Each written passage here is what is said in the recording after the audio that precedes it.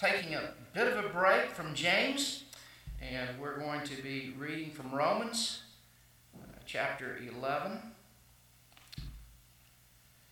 And we're going to be reading from verses 33 through 36. And so I'd ask you, if you're able, please to stand together with me as we read from God's holy word.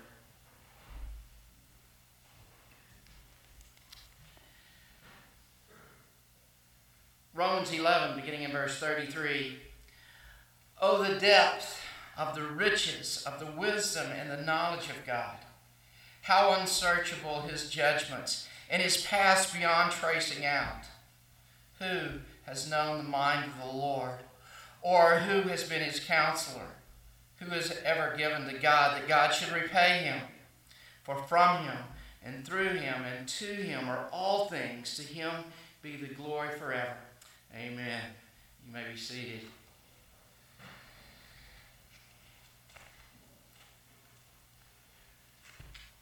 Well, today is a special day in the time, in the calendar of our church. We talk about today as Reformation Sunday. The reason we do that is because this coming week, we're going to remember on the 31st, not Halloween, but we're going to remember that on October 31st, 1517, some 502 years ago, that was the date that Martin Luther famously took his 95 Theses and nailed them to the church door there in Wittenberg. The 95 Theses were 95 statements opposing what he considered to be the abuse of the practice of indulgences. He had written it in Latin for the purpose of debate. That's what you did in those days. If you wanted a debate with people, you wrote stuff up in Latin, you went and nailed it on the church door, and you were hoping that someone would pick it up and you would get a debate going. And so that's what Martin Luther was doing. He had written some other theses and nailed them to the church door earlier, and they were actually a bit what we might look at and we'll go, those are more in opposition to the church than opposition to abuse of indulgences. I think he might have thought that this was kind of tame, just trying to get some practices changed. But this is what actually started the debates. And he began to get into debates and got pushed into corners. And those corners were things which began to clarify the thinking about the teaching of Scripture.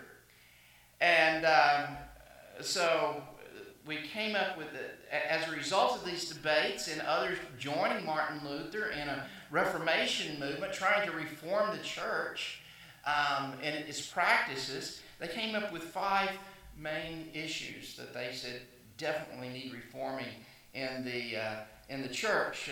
The first one was that there's only one authority which can bind our conscience, and that is the Word of God. And so they called it sola scriptura, that only the Word of God can bind our conscience. Not the word of popes, not the word of councils. Those things are good. Tradition is good, and we don't need to jettison all tradition, and we need to build on the backs of those who've gone before us, but that can't bind our conscience. The only infallible rule of faith and practice that we have is Scripture, and that's what they said. That's given to us by God. It's God's word, not man's word. And that the Bible itself interprets the Bible. And so that was very important for them. And that was against the church, who said that, the Bible's God's word, but proper interpretation comes through the church councils and through the Pope. And so they're actually the final word. And the Reformers said, no, Scripture itself is the final word. And then they began to talk about what Scripture tells us and teaches. And the primary thing that Scripture teaches is all about how God brings salvation to man. And so they look in Scripture and they saw that it teaches that salvation is not any part man's work. Nothing to be merited by us, but it's all by God's grace. And so they said that salvation is by grace alone. And the way that God applies His grace to man is through faith. But it's not faith plus works. It's by faith alone, trusting in the work that God has provided for us and believing that that is how salvation comes to us. And so they said that Scripture alone is our only rule, final rule of faith and practice, and that it teaches that salvation is by grace alone, through faith alone, but it's not faith in faith, but it's faith in the work of Christ, and Christ's work alone for our salvation. And so that's what they taught. And these four things that we see here, that Scripture, which is God's Word, is our only infallible rule of faith and practice. Not man's Word, but God's Word. Secondly, that God teaches us in His Word that salvation comes to us by His grace alone. And that is applied to us by faith alone and not faith plus works. And that faith is to be in the work of Christ alone. We begin to see that we have nothing to boast about, nothing to give ourselves glory for. And so the final of those solas was to say, well, because of all this, we recognize that in all of life, glory to God alone. We are to give glory to God alone. He is the highest being, and when we come to worship, we're not worshiping ourselves. We're not to be looking at ourselves and thinking about all the wonderful things for us, but we're to be looking to God and recognizing the wondrous grace that He's given us in Christ Jesus and this wonderful salvation, and that He has communicated it to us in His Word. And so all glory goes to God alone. Well, that was something that was certainly needed back there in the 16th century. The church had gone far from that. There was glory for the church itself, glory for popes. Come and kiss my ring, sort of thing.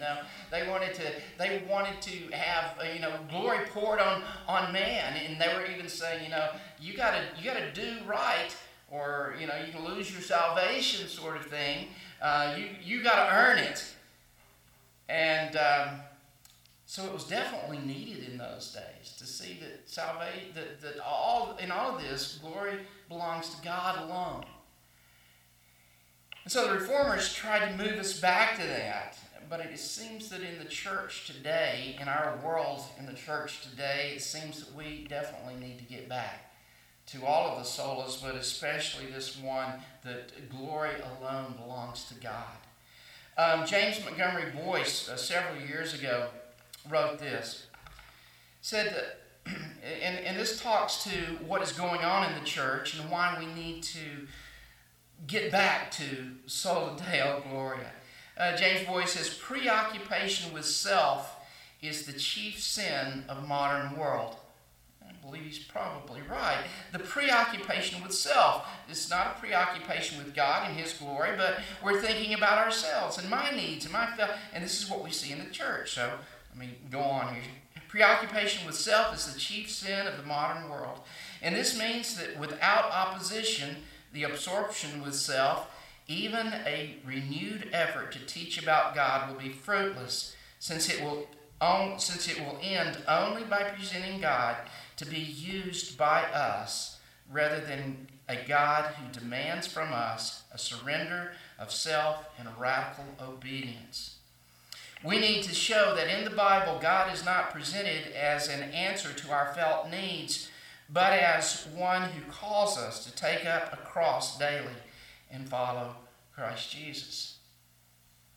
This is not the God that we see when you go home and maybe turn on your television to the tele-evangelists who are saying something like, God will move heaven and earth just to make you happy. That's what He's all about. God is about His glory. We need to get back to that. And so that's the reason I think when we get in, this is what Paul is doing here in this doxology at the end of Romans chapter 11. Throughout the book of Romans, he has been talking about how salvation is not man's work. The only thing we bring to our salvation is the need for it. We see that in Romans chapter 3, where he talks about no one is righteous. No, not one. No one is good. Our mouths are full of deceit and so on. And he's talking about the condition of man. And we bring our sinfulness, our need of salvation. And then he goes on to talk about the fact that our righteousness as we would read in Isaiah chapter 63, says, all of our good works are as filthy rags in God's sight. Nothing that we can do to bring to it. And so he continuously, throughout Romans up to this point, he's been saying salvation is by grace alone, through faith alone, in the work of Christ alone.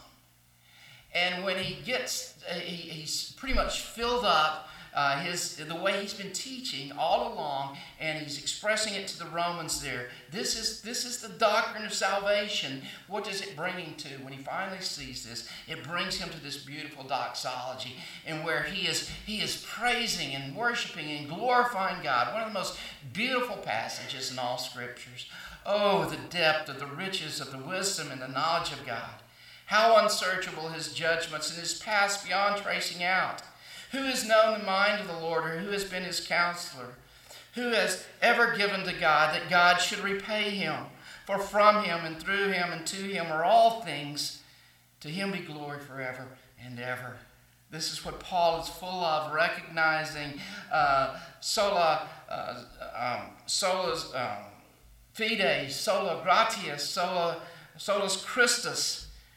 Brings him to this sola Deo Gloria, for from him and through him and to him are all things. To him be the glory forever. From him, he has created us. You see, this is the way they worshipped as John has the vision in heaven in John chapter 4. From him, we recognize he has created us. And you see the creatures in heaven worshiping him. For you are worthy, our Lord and God, to receive glory and honor and power. For you created all things, and by your will they were created and have their being. From him, creation, and he's worthy of our worship because he has created us. We come from him. He has created us. But not only that, we see in Revelation chapter 5, where John is still in the heavenlies, and he sees the Lamb who was slain, and they come to him and they're worshiping him too. So it's not only creation, but it's recreation in Christ Jesus, where they say to the Lamb, he says, you are worthy because you were slain, and by your blood you purchased men for God from every tribe and language and people and nation. You made them to be a kingdom of priests to serve our God, and they will reign on the earth. Worthy is the Lamb who was slain to receive power and wealth and wisdom and strength and honor and glory and praise. We're to worship, recognize that from him belongs all from him are all things, not only creation, but recreation in Christ Jesus. Through him comes our salvation, where Paul continues there, for from him and through him all things are given to us. The Holy Spirit comes and he makes us alive. He applies the work of Christ to us and makes us alive in him. He gives us the rebirth. For from him, creation, recreation. Through him, rebirth in the Holy Spirit and our regeneration. And to him are all things. What is the to him? He designed all things for his own glory. We know that God has designed us for his glory. Every Sunday we come in here and we have a call to worship, and that call to worship shows us that we're to come and worship God, bringing him glory. I want to read to you a few of them. Psalm 29. We could go on a long time reading these to you, but I'll just hit a few. Ascribe to the Lord, O mighty ones. Ascribe to the Lord glory and strength. Ascribe to the Lord the glory due his name. Worship the Lord in the splendor of his holiness. God himself calling us to do what? To worship him, bring glory and honor to him. In Psalm 33, verse 1. Sing joyfully to the Lord, you righteous. It is fitting for the upright to praise him. Psalm 34, verse 3. Glorify the Lord with me, and let us exalt his name together. Psalm 96.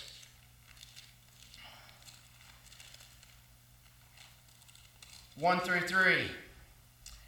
Sing to the Lord a new song. Sing to the Lord all the earth. Sing to the Lord, praise his name. Proclaim his salvation day after day. Declare his glory among the nations, his marvelous deeds among all the peoples. And we could go on and on and on throughout the Psalms. And actually throughout all of Scripture, God instructing us what to do to come and glorify him. We use those as a call to worship for corporate worship. But they're a call to worship all the time. A call for us to constantly be bringing him glory forever in our lives. When Jesus meets the woman at the well in John chapter 4, she's asking him about where is a proper place to worship.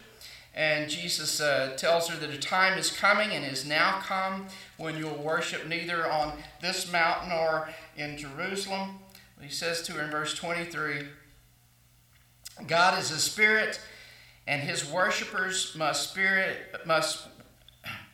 is a spirit, and his worshipers must worship in spirit and in truth. Back to verse 23, that's verse 24. It says, a time is coming and is now come when true worshipers will worship the Father in spirit and truth, for they are the kind of worshipers the Father seeks. You realize we're in a seeker service here. You may have heard that. People always, in the church growth movement, there was this idea of a seeker service, and people who are seeking God, they would come in, but we're in a different type of seeker service. We're in a seeker service where God is seeking us to come and worship him. That's what Jesus was talking to the woman about. This is what God seeks from us, to come and to worship him. And he will not give his worship to another. Listen to the words of the prophet Isaiah from Isaiah 42, verse 8. I am the Lord, that is my name. I will not give my glory to another, or my praise to idols. And again in Isaiah 48, verse 11, he says, for my own sake I do this. How can I let myself be defamed? I will not yield my glory to another. Ezekiel, chapter 36.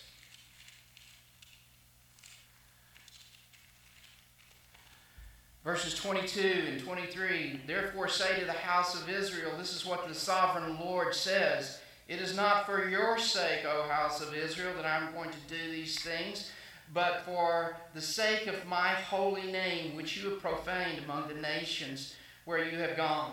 I will show the holiness of my great name, which has been profaned among the nations, the name you have profaned among them. Then the nations will know that I am the Lord, declares the sovereign God. When I show myself holy through you before their eyes. God says, I will not share my glory. I will not have you profane my name.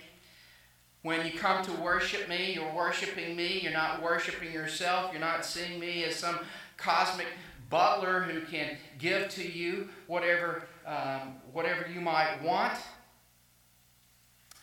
I am to be glorified.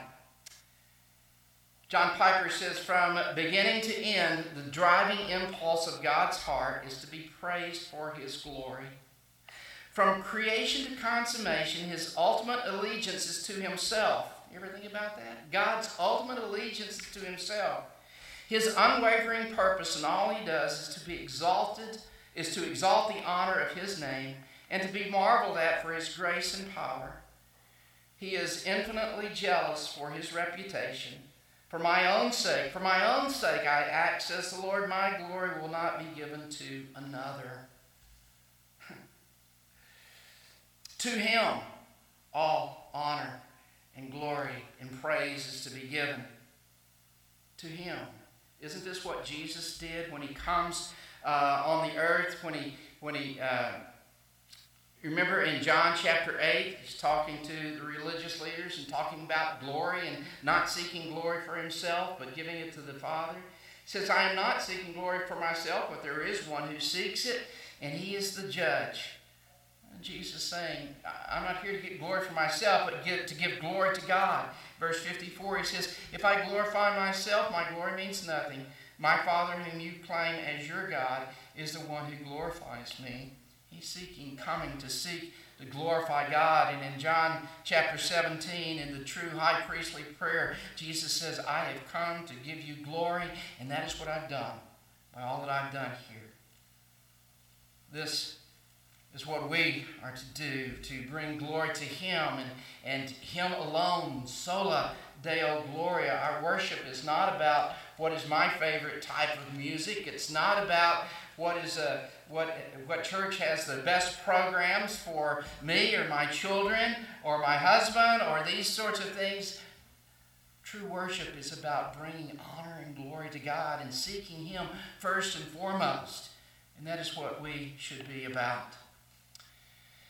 So, second point in our bullet, in your outline there, why? Why is this the case? Well, I want you to know that God made creation and set out here, and all of His creation was created to bring Him glory. We see in Psalm chapter 19, the heavens declare the glory of God, the skies proclaim His handiwork, right? Creation is to bring glory to God. The first question in the shorter catechism, the one we all know, right? What's man's chief end? To glorify God and enjoy Him forever, right? Jesus, again, says this about Himself. This is what He came to do. He came to bring glory to God.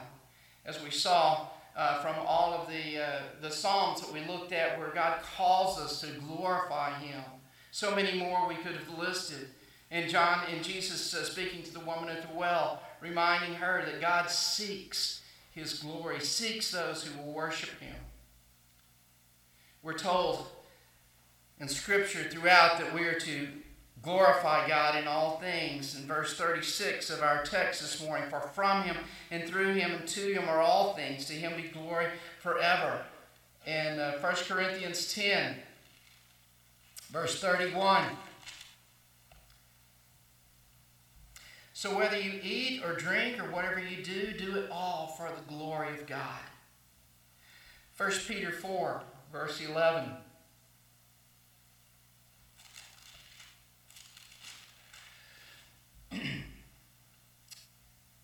If anyone speaks, he should do it as one speaking the very words of God. If anyone serves, he should do it with the strength God provides, so that in all things God may be praised through Jesus Christ. To Him be the glory and power forever and ever. Amen.